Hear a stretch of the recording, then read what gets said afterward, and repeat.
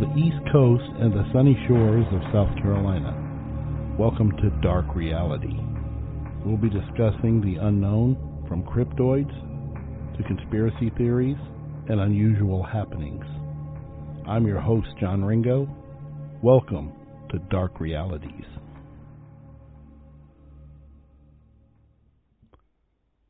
Good evening, and welcome to Dark Reality.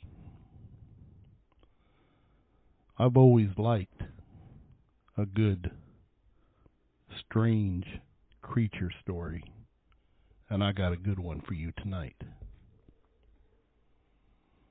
Evil gnomes. Now, when you think about a gnome, you think about the statue standing in the yard. Happy face, little chubby fella, happy face. Not in this case.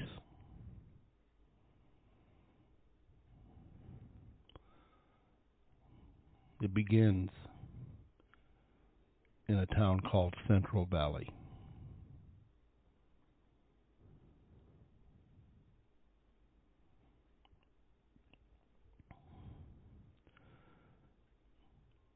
The story is about a gnome who terrorizes a local family. The first incident occurred when a woman by the name of Tammy moved herself and her 3 children into a small farmhouse on the Tulu River near Porterville. Soon after moving in, Tammy started feeling like something was watching her. She had an uneasy feeling every time she walked into the barn, which was situated on the property. For some reason, most of the animals on the farm seemed to avoid the rickety old building, and soon she noticed that a number of the ducks and chickens had slowly dwindled. She never could figure out why. She was soon going to have an idea why. One night, Tammy and her son were coming back from grocery shopping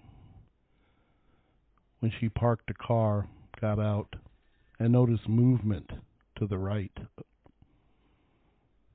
Thinking nothing of it, she picked up the grocery bag and noticed it once again, this time accompanied by what she described as a very freaky, very evil-sounding chuckle. Looking in the direction of the noise, Tammy noticed about 50 yards away from her small car was a humanoid-looking figure, or as she described it, a gnome. The figure was about 2 to 3 feet tall in height, wore black baggy pants, and a gold-colored shirt. The face was partly covered by a long, salt and peppered beard, and on the top of his head was a long red pointed hat. The nose was very large and bulbous. He had the eyes, his eyes sank deeply set. As the figure grinned at them, Tammy noticed that the grin was almost from ear to ear, and the teeth looked very ugly, brown color, and appeared to be either pointed or jagged. Tammy dropped the groceries and grabbed her son, ran off towards the house. with the cackling little man right on her heels. Tammy was able to get inside the house, and in the midst of telling her two daughters what she saw, when she saw movement outside the kitchen window.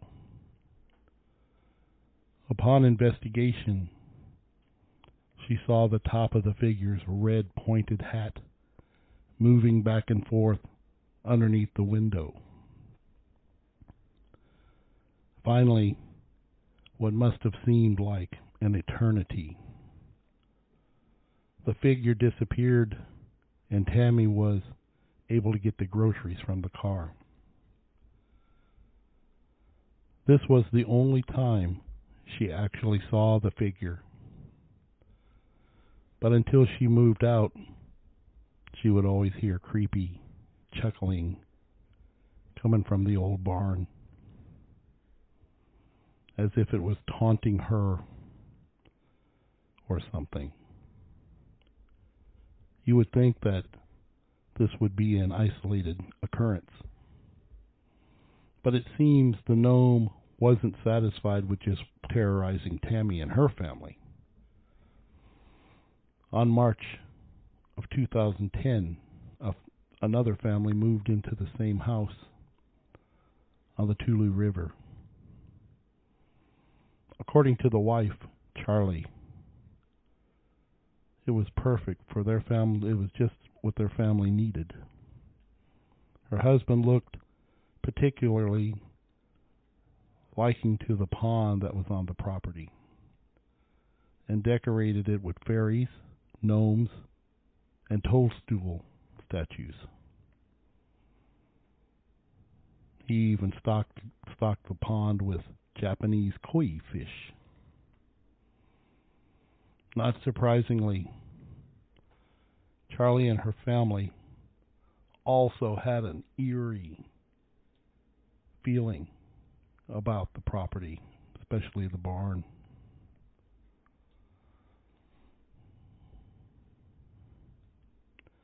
They tried to stay away from it as much as possible. One night, around 3 a.m., Charlie and her husband were awoke by what can only be described as a raspy, gurgling, singing. Charlie and her husband looked out the bedroom window, and what they saw defined what they considered their reality. Standing by the pond and holding one of the garden gnomes was a creature that came right out of Grimm's fairy tale. As Charlie described it, the creature was 2 to 3 feet tall, wearing maroon pants, a baggy yellow shirt, and a brown vest over his shirt, and a dark waistcoat. It had a large gray beard, and was wearing a reddish-brown pointed hat. Charlie went on to say the most horrible part of the creature were its eyes and its teeth. When it grinned, the teeth appeared to be jagged and pointed, and the eyes were small and beady and had a dark, mean look to them. Apparently, the creature saw the couple looking at him, or it, reached into the pond and grabbed one of the koi fish, dropped it into its mouth and swallowed it furiously. Charlie's husband pushed open the window and yelled at the creature to leave the yard or he would call the police. The gnome grinned and laughed as he gave them the finger and disappeared. The police were called, being notified that an intruder was on the property. But when they got there, about an hour later, the only evidence was small footprints about the size of a child's surrounding the pond. This wasn't the only time the gnome would visit the pond. Night after night it would be seen holding a yard ornament and eating fish. The family eventually wised up and moved the monuments to the fish, monuments out of the yard and the fish tank inside the house. Apparently, this didn't go over well with the gnome. Upon the unusual time of its appearance, around 3 a.m., when the gnome saw that the yard ornaments and the fish had been removed, it went into a crazy frenzy and began yelling and screaming in some hellish language that nobody could understand. But they understood that he was pissed. It began to run around the house screaming in whatever language was native to it. The family felt safe until Charlie realized the dog door in the kitchen was unlocked and feared the creature would try to enter through there into their house. She was able to lock the dog door, then ran upstairs to close off the rest of the windows.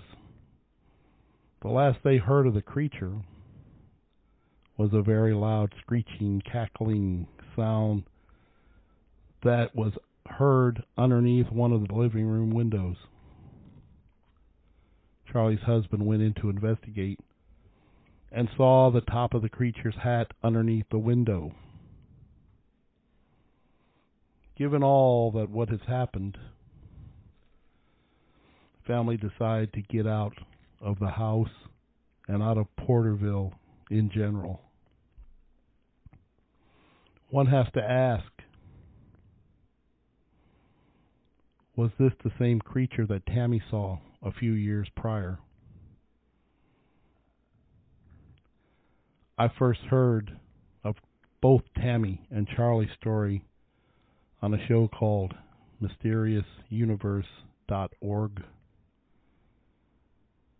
And it seemed that the author of the article was able to put the two women in contact with each other. After exchanging info and including information on what they both lived through on the same property, they agreed to meet and revisited the property where their terrifying encounters had occurred. Upon arrival, they noticed the barn structure that had given both of them an eerie feeling had been torn down. But the property still had that dark feel to it. Before they left, they decided to knock on the front door of the house just to see if anyone was at home. A woman answered the door, but not very happy to see them. Told them to leave the premises after being asked about the barn or if she had experienced anything weird. So, Victoria. Hey. What are your thoughts? Well, I always thought gnomes I knew they were mischievous creatures, but this is the first time I've heard of them actually having an evil intent. And I researched a little bit, and gnomes were a European folklore of dwarfish subterranean goblins. Not necessarily evil, but they like to cause mischief and confusion. Now, with this particular incident, I don't think that gnome was very happy. Let's say the least. To say the least. Some people are bad, some are good. I guess it goes the same for the gnomes. But usually they're nervous creatures, tricksters. They like to play jokes on people, but obviously he wasn't in the joking mood. This one had evil intent. Absolutely. And if it happened to me, I would have got the shotgun. I think I would have too. Yeah. But you know what? If I'd have seen it the first time, that'd have been it. I'd been late for the door. But you know, what I found funny was the creature actually flipped off the husband of Charlie because he was pissed. Right. So, I mean, he's in tune to his surroundings and, how people or humans interact. So that's what makes usually incidents like this more terrifying when you're up against a cryptid that has a knowledge of them. They're aware of where you're at, where they're at, and they can lock onto a target and attack. And usually beings that are evil in nature, they thrive off of fear.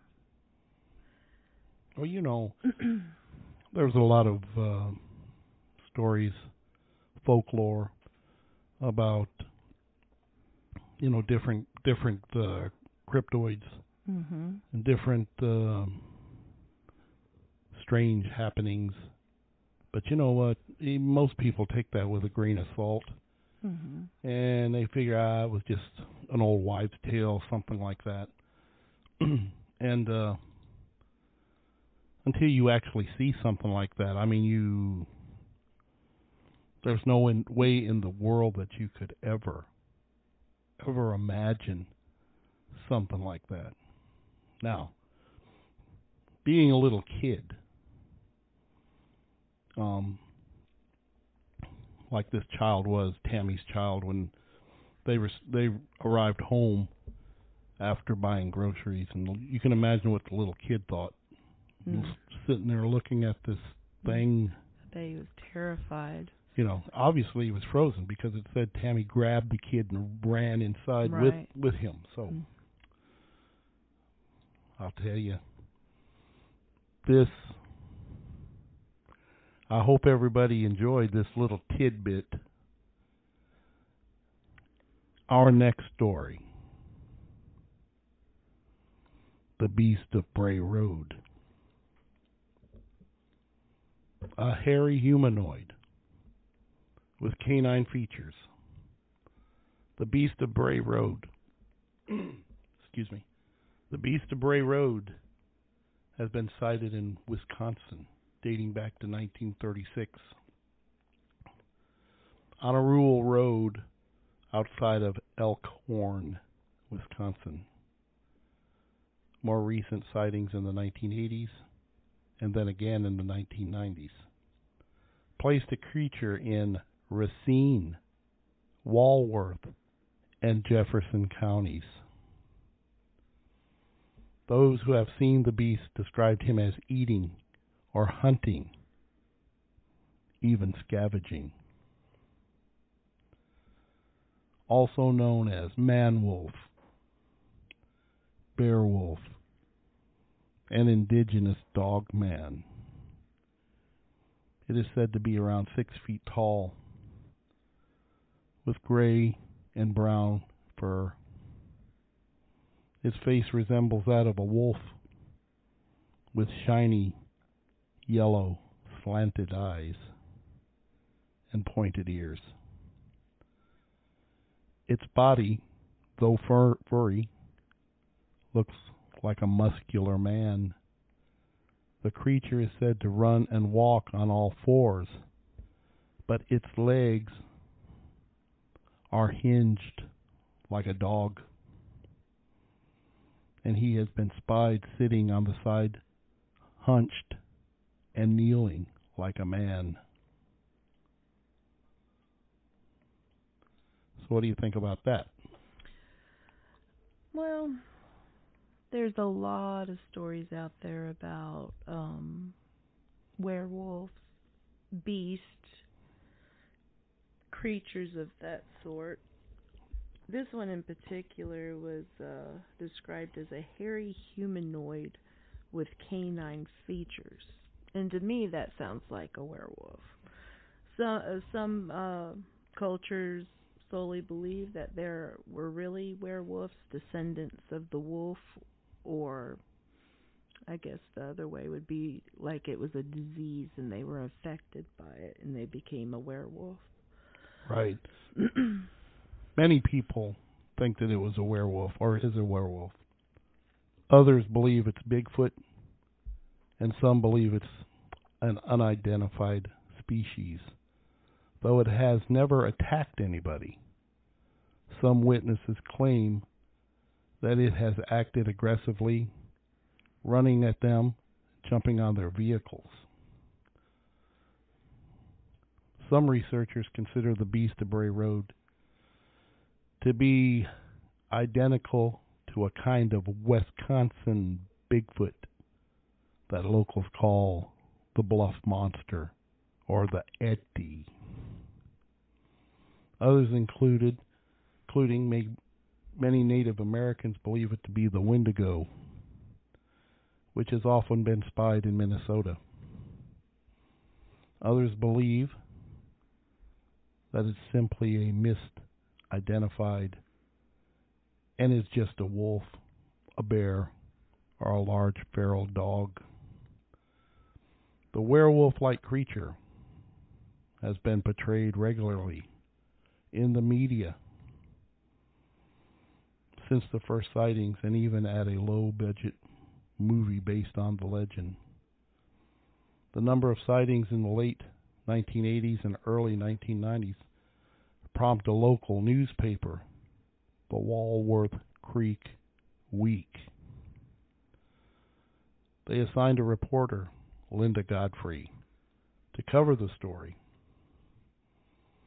Initially, she was skeptical, and that's understandable because most people probably would if they've never seen this creature before.